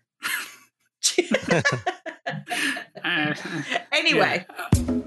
Yeah, last episode, because we put it together, with you and I talking and then Rebecca and I talking about what happened at GM and their EV day, you didn't really get a chance to weigh in. So I think you had some thoughts about GM's EV strategy. So the GM EV strategy to me, like I'm sure the cars are going to be good, but looking at it, it almost feels like a copycat rollout because they're starting with that luxury brand first. I think the first one is going to be a Hummer. You were saying that we're going to see. Yeah, the Hummer EV the Hummer pickup will be the first one out the door, followed by the Lyriq, and then a bunch of other stuff. Yeah, Cadillac. Poor Cadillac with the names. Why do this to yourself? But they're coming out, and I understand to a degree that that's just how it's done with EV launches, and that's how it has been done. Is you start with the expensive stuff.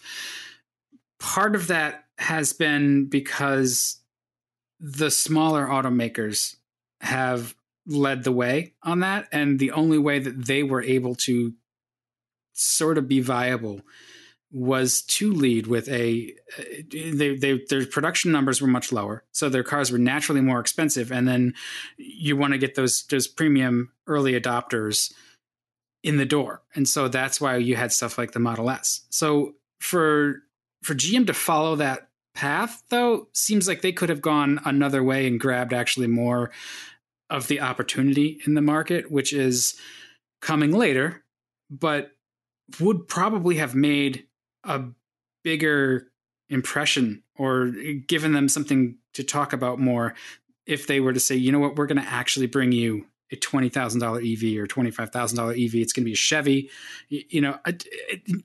Chevy has more...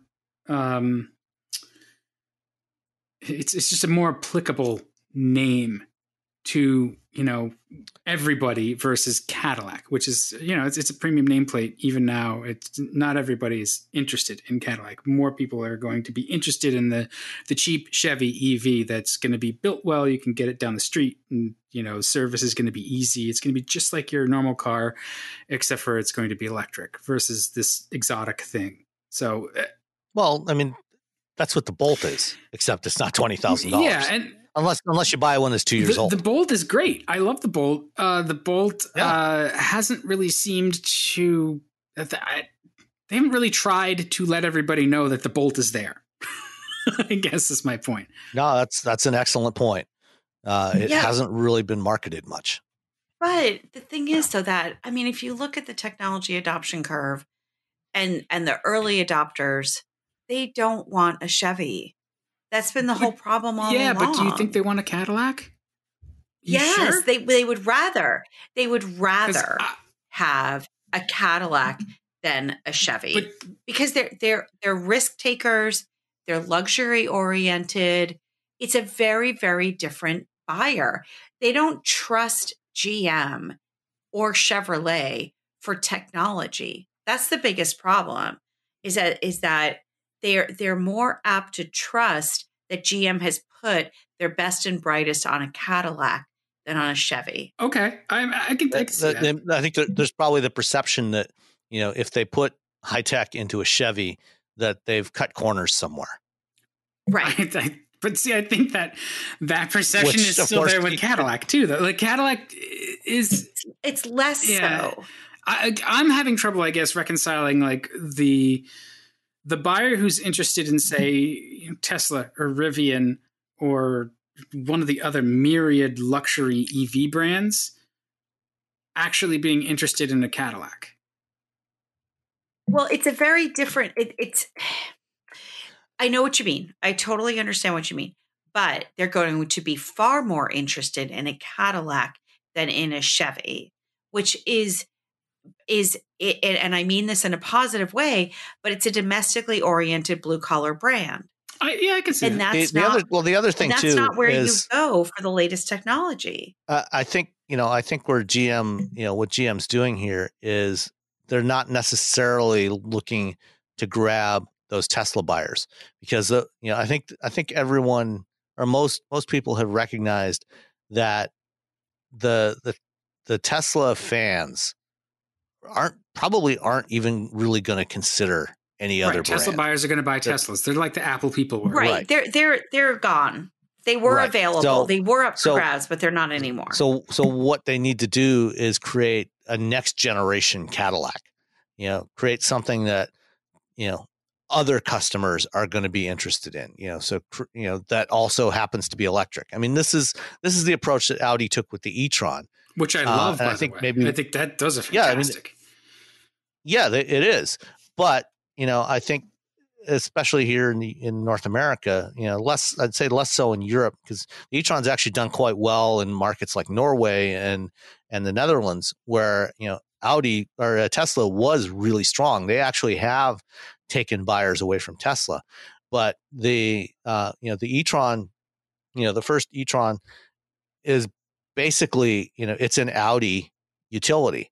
It's not, aside from being electric, all other aspects of that vehicle are not dramatically different from a Q5 or a Q7 or a Q8.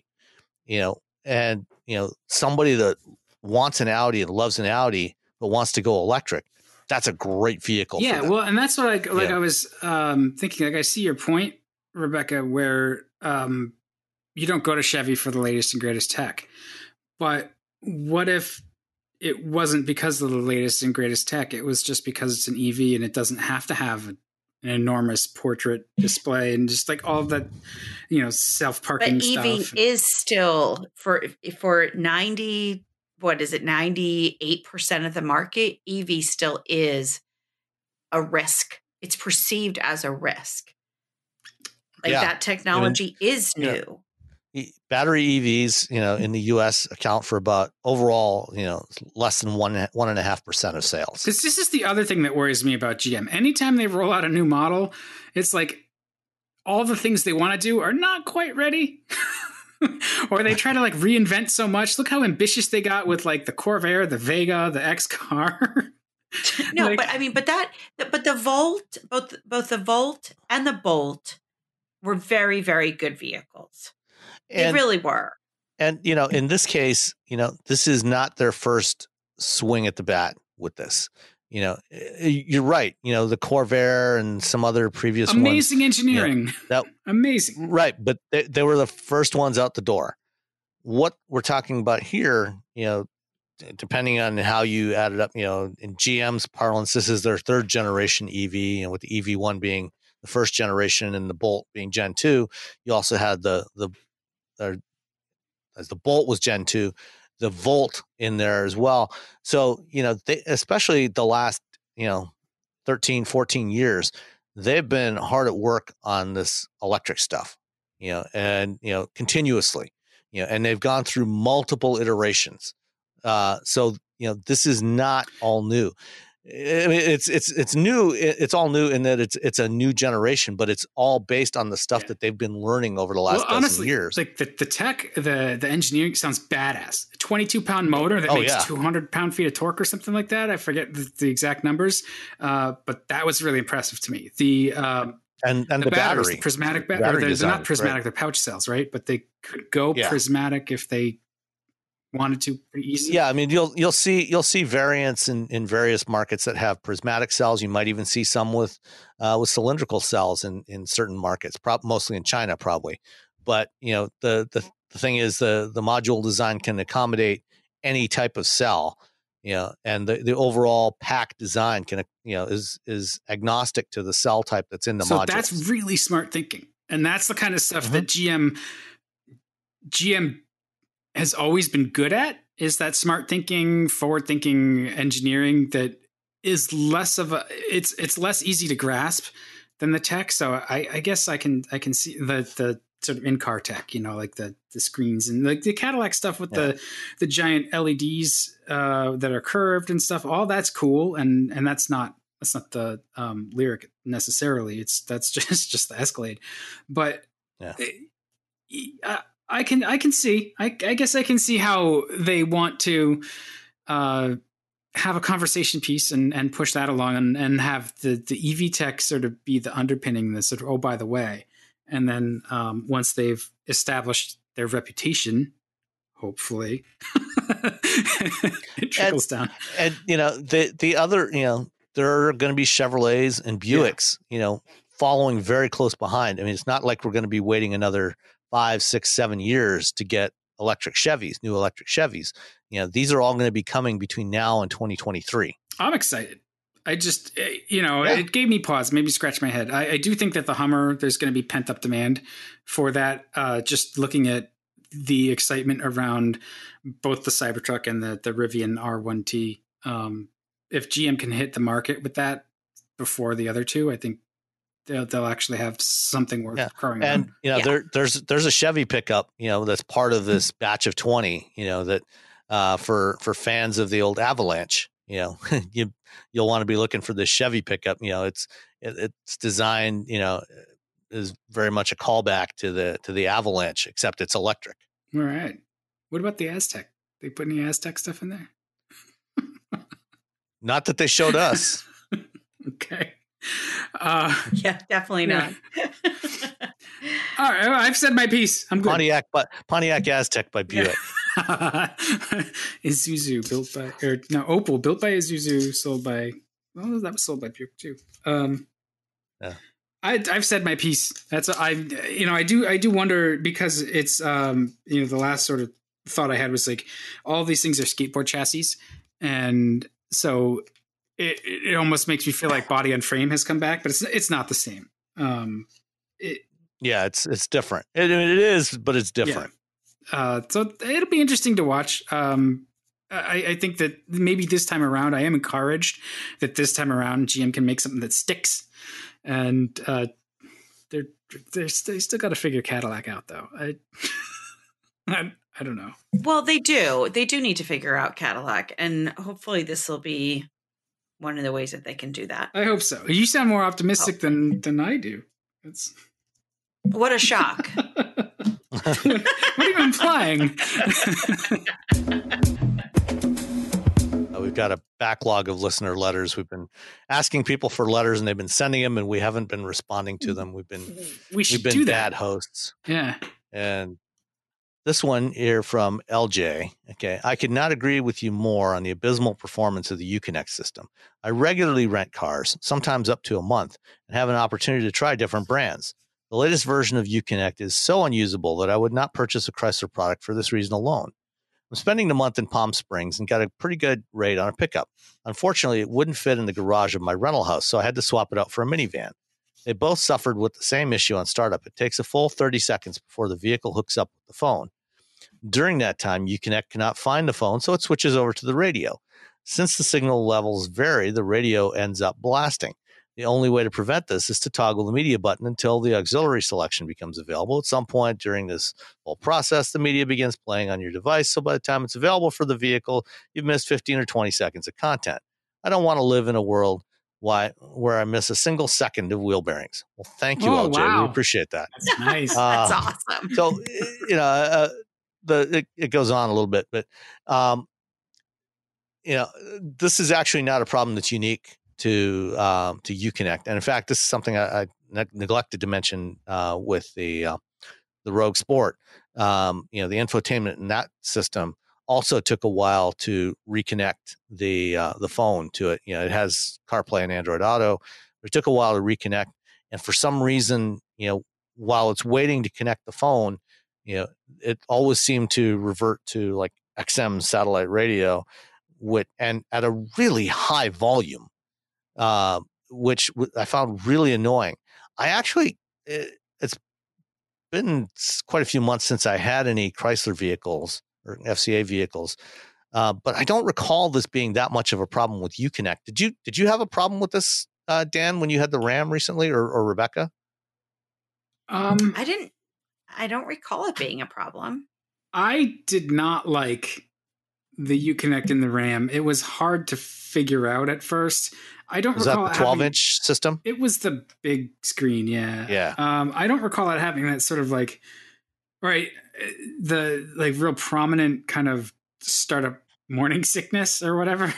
But that's also not unique to Uconnect. Volvos do it where it takes it a while to start up and actually start to be responsive. It's very laggy. A few cars are like that. Yeah, Volvos are quite slow with that. And then once 5 minutes in, it's okay, but it takes forever to get to that point. So I think that kind of thing, that performance issue, will smooth out as they make these systems with newer hardware. We've talked about this before. The automotive grade hardware is not necessarily the fastest or most powerful. So that's one wrinkle. And I think they're asking a lot of it to drive these big displays and do all this nonsense that's completely unnecessary, but seemingly people want. So I understand. If I were spending my own money, I would probably not buy the uprated audio system either. And even it's like we were talking about that Elantra. I'd still buy the one with the stupid looking little screen because I don't want the giant touch screen, even though that one's probably not bad.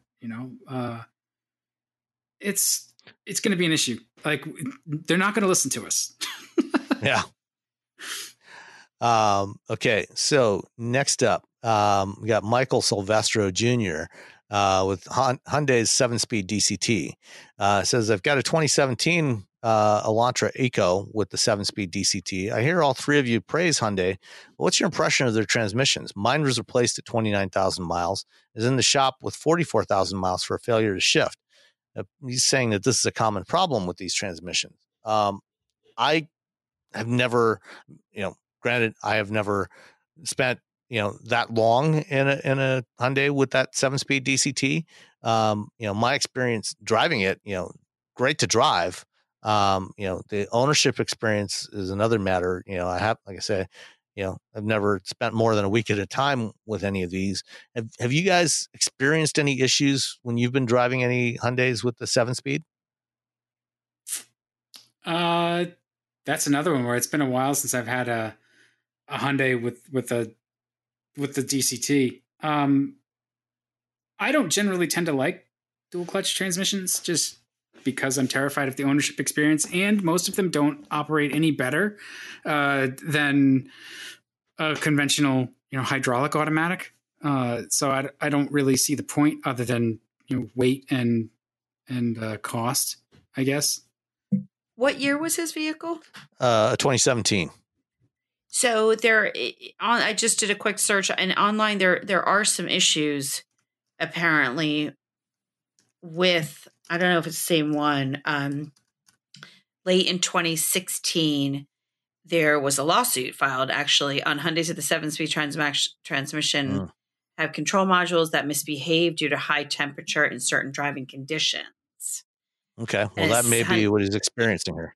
So it sounds like there have been some issues with this particular transmission. I don't know about the 6-speed. For what it's worth, the new Elantra and other recent, some other recent Hyundai and Kia models have actually been moving away from this DCT. So that could be a sign that they were having issues with it. It certainly, these transmissions, drive pretty well. As DCTs go, these are among the best I've driven in terms of their general operating characteristics. Much better than the Ford PowerShift DCTs, and even the Volkswagen DSG gearboxes. So I've definitely liked driving them, but it sounds like there may be some reliability issues with them. And the new Elantra. Oh, go ahead. I'm so sorry. It sounds like there's a potential for a software upgrade. Okay. Just glancing at things that, so somebody writes, once my 2016 Tucson had the software update in May of 2017, it's worked very well. Okay. Yeah, I mean, the new one is going to CVTs now. So they're dropping these DCTs and moving to CVTs instead. Yeah, I don't know which is worse. That has always been sort of a back of my mind issue with the dual clutch transmission, though, is just wear and longevity. This is a wet clutch transmission, right? Like it's very much like it's a dry clutch. Is it a dry? Yeah. Yeah. Yeah. The Hyundai DCTs are dry clutch. Only Volkswagen has done the wet clutch. Okay. The wet clutch are not quite as efficient and they're considerably more expensive. Well, that makes sense. Yeah. That's why Volkswagen did it. All right. Let's move on. Burnstar 2, writing in from the Gold Coast in Queensland. Seriously beautiful part of the world. Thanks for the show. I thought this might be a good topic for discussion. Would love to hear your thoughts. GM's decision this week to fully cease production of the Holden brand in 2021, 2 years after shutting down local manufacturing. So, yeah, they shut down local production in 2019, and they're still importing various GM models from Europe and North America rebadged as Holdens. So things like the Insignia / Regal are available as a Holden right now, but the Holden brand is going away entirely next year. So I said there's a sense of national mourning over the loss of an iconic brand dating to the 1930s. His family only ever owned Holdens when he was a kid growing up in the 60s and 70s. Dismay that GM reportedly told nobody, not even the Prime Minister's office, before making the announcement, which affects up to 800 jobs and potentially more downstream in the dealerships. And outraged that the Australian car industry has been allowed to wither by manufacturers, governments, et cetera, et cetera. The reality is that Australians switched to buying Japanese, Korean, and European cars many years ago.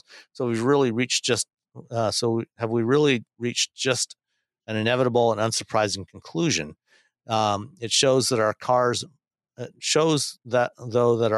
mean more to a society than just horsepower or kilowatts, whether they're electric or ICE, and how much they cost. In the end, it's a consumer's choice on whether they spend their money, and that really decides what stays and what goes. Well, it is a shame, because having been to Queensland and have a very good friend from there, the Holden brand, it is a shame, because that they gave us the amazing Pontiac GTO fairly recently, and the Chevy SS and the Pontiac G8. Pontiac G8. Yeah. We almost got the Utes. We almost got the G8. Oh, that would have been so fun. Yeah. So it is a good question. At what point does an automaker feel obligated to subsidize national pride?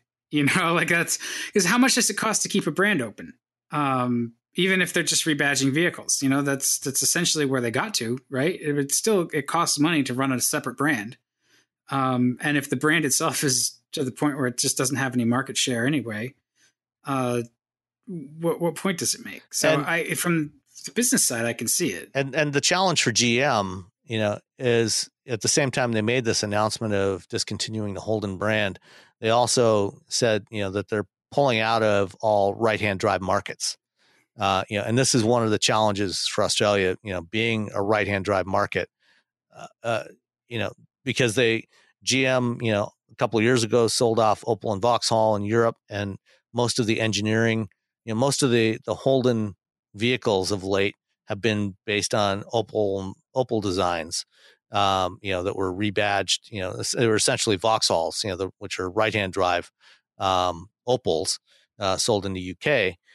So, with GM deciding to get out of the right-hand drive vehicle business, aside from the Corvette, what else can they sell? They didn't really have anything else to do in Australia, because it's just not a large enough market for them to justify the engineering costs for a full range of vehicles.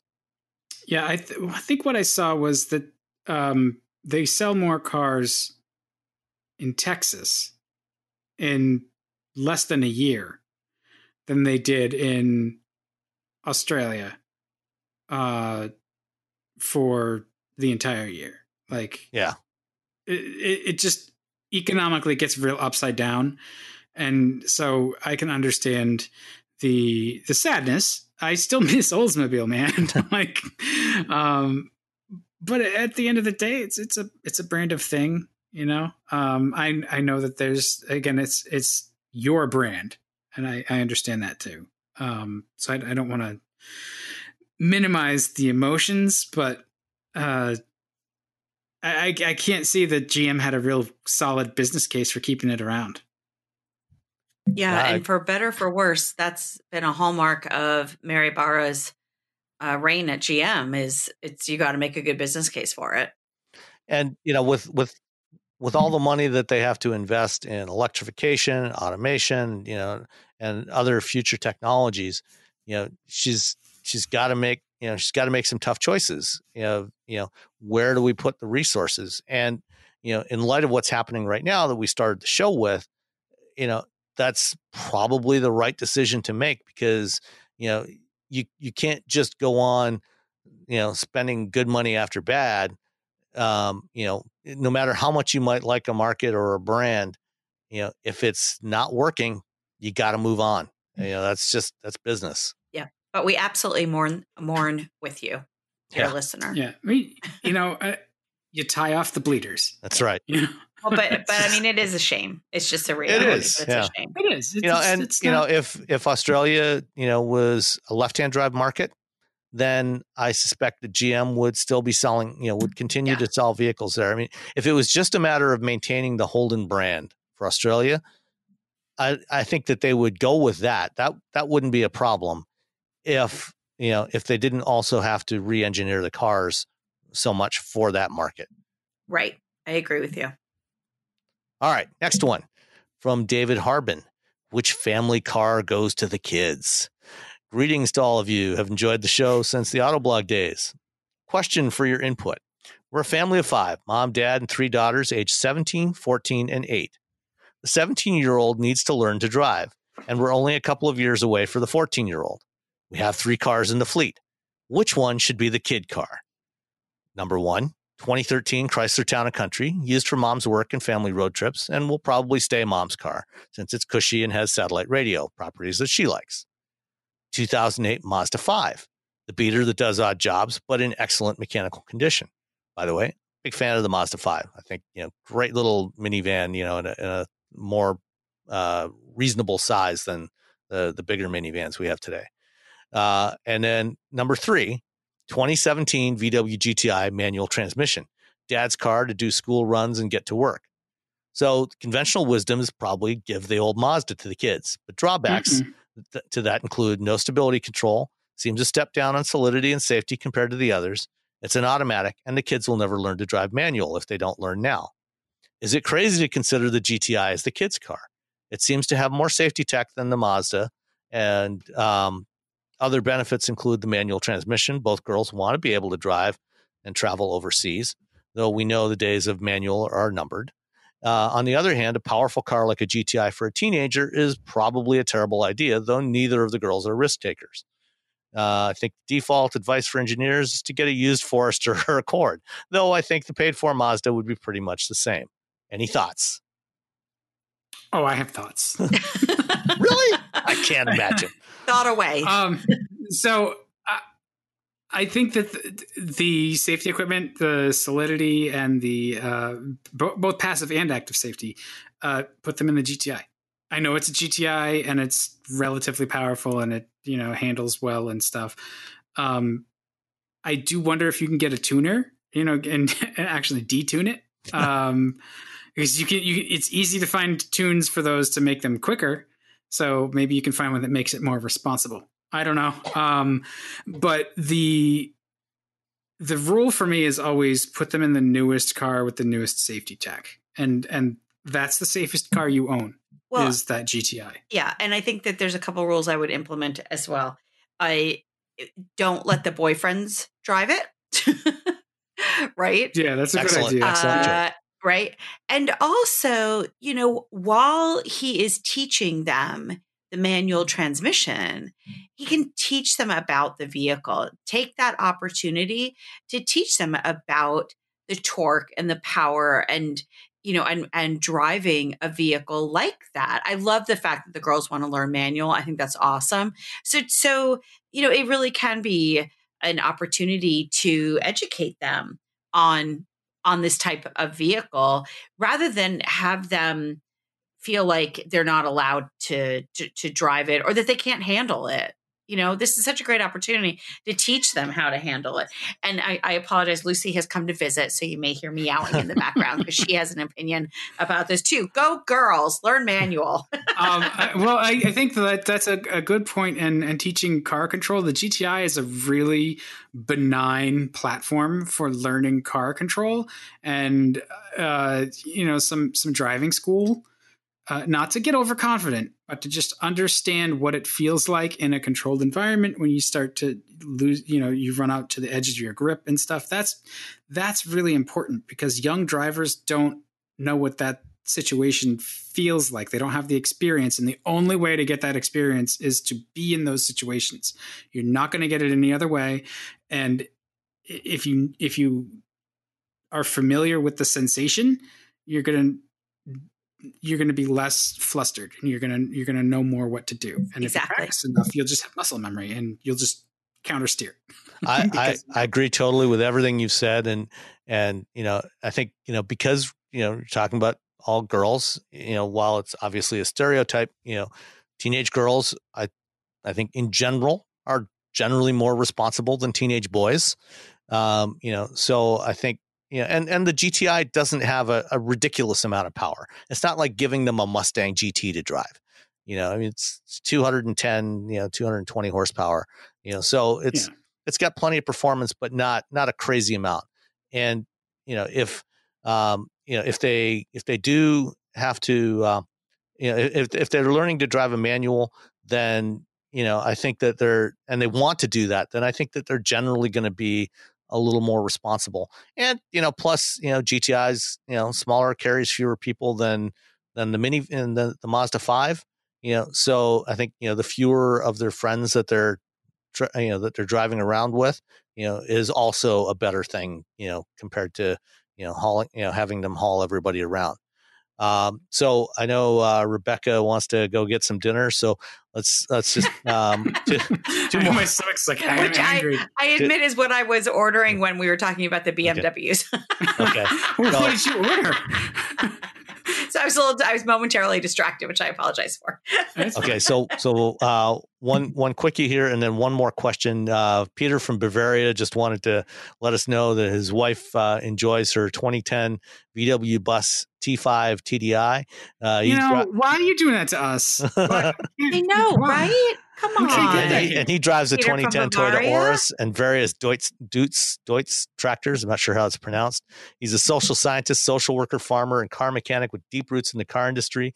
Listens to Wheel Bearings on his Android phone in the car, and hasn't missed a single episode. Peter, thank you so much for listening from Germany. That's awesome. Thank you. This is the last question for this week. We'll get into some more next time. But the last question I want you guys to address from Mike Feldman, a longtime listener, et cetera, et cetera. Rebecca is a wonderful addition to Wheel Bearings with a great perspective to complement Dan and Sam. I'm glad to know he got my check. On the last episode, you briefly got into used EVs when talking about the Model 3. I'm shopping to replace a 2016 Ford Fusion for my commute car, 80 miles and about 1.5 hours in the car a day. Fusion is pretty composed and quiet, but I find the driver's seat to be uncomfortable in my long commute. I've been looking at things like a used Lexus GS to Mazda CX-5, but EVs intrigue me too. Could a used Leaf, Bolt, etc. meet my needs for a smooth, quiet, comfortable highway commuter? I worry that these smaller cars are really just meant as urban runabouts. So first, I'll just say that, the Leaf and the Bolt, definitely, especially if you're talking second generation Leaf, more so than the first gen. Second gen, they started at 150 miles of range. Bolt's got, 240. Definitely much better than urban runabouts. They would be fine for highway commutes. The seat comfort thing, though, that's something that I think is very personal to every individual, and depends a lot on your body and your body shape. Some people find the seats in the Bolt not very comfortable. I personally don't have a problem with them. I think you need to go out and try each one of these, take it for a test drive, spend at least a half hour in it if you can, and see how your back feels, riding on those seats, before you make a decision. How long did he say his commute is? An hour and a half a day, about 80 miles. Okay. Well, it's interesting. I'm assuming that's round trip. Yeah, right. I just wrote my LS 500 review for a Lexus, and I actually specifically mentioned how comfortable it was on the highway. I mean, I would lean towards a luxury car because I think that they have a lot more opportunity to adjust that seat, and for a commute like that. I mean, I used to have a 75 miles each way, and I had an Acura Integra at the time. And while that wasn't, the height of luxury by any means, I think that that EV seat, I agree. I think it would wear on you after a while. And I like how many different ways that you can arrange a seat in a luxury vehicle, especially like Lincoln. What is it, like 57 different ways? None of them comfortable. So see, this is what I was talking about, Dan. Some of those minute adjustments, like, I mean, this was a little bit more extreme, but I remember driving the Volvo XC40 to and from Pennsylvania, which was about 7 hours in a day. And man, by the end of that, I was definitely feeling that seat. And obviously that's an extreme version of it. But I do think that, a well-equipped, properly bolstered luxury vehicle seat is going to be more comfortable and a lot less tiring too, on the body. Yeah, I mean, personally, I've always really liked the seats in Acuras and like in the Accord and even the Civic. So I think Honda does some really great seats. For sure. Again, it's really a very personal thing. It's got to fit your particular body. Absolutely. And the only way to know is to actually go out and try them. The used Lexus GX or CX5, both really good choices. Again, Leaf and Bolt. If you've got an 80-mile round trip, either of those are going to handle that without any problem at all, even in wintertime. Yeah, I think I'd go Bolt though. Like the other thing to do is just drive it and see, how loud it seems to you, because whether or not it's actually a quiet car, it depends on the quality of the noise, too. So don't forget to just spend some time with them, like you say. Like the Bolt is newer, and the Leaf has been updated even in its second generation. It just it's a little bit older on the market, and I think I would feel better with if it's 80 miles. See, I'm thinking like even if it's an 80-mile round trip, you've got that extra little bit of range with the Bolt. Actually, extra considerable amount of range. So you don't have to worry in the winter if you get stuck in traffic or whatever. Like you're not going to. And Mike's in West Michigan, so he is going to have winter weather to deal with. And you're going to, with an EV, you're going to lose about 30 to 40% of your range in the wintertime. So there's not a whole lot of traffic out in Western Michigan, though, right? Like depends where he's driving. I mean, it could be fairly significant. Okay. I think I agree. I think that's just too long for an EV. Not for a Bolt.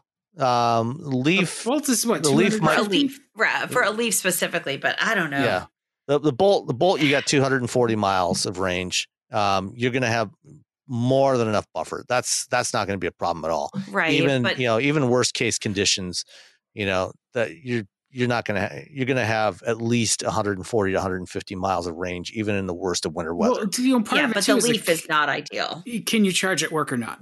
If you can charge at work, then either is going to work. Yeah, if you got workplace charging, then that definitely helps. So, but really, I think you need to go try each one of these that you're considering and see what actually works for your body shape. Okay. All right. And we've still got more. We will get to them next week or the week after, or when we get to them, especially Tony Mastras and what's up with ugly trucks. And and to Tony G, I'm still working on aftermarket tire pressure monitoring. Still trying to research that. So I will get you a response on that. All right. Well, hey, everybody, thanks for listening. Stay safe out there or in there or wherever you are. Don't go licking doorknobs. And don't forget to wash your hands. Yeah. Wash your damn hands. Stay in your house. And listen to podcasts like ours. All right. Thanks. Thanks, everyone. Bye. Cheers.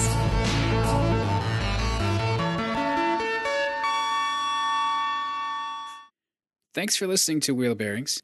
Find us at wheelbearings.media and on Twitter as @wheelbearingscast. Remember, there's only one vowel, that's the A in cast. We're also at Car Review Tweets on Twitter, or you could just email us. That's feedback@wheelbearings.media.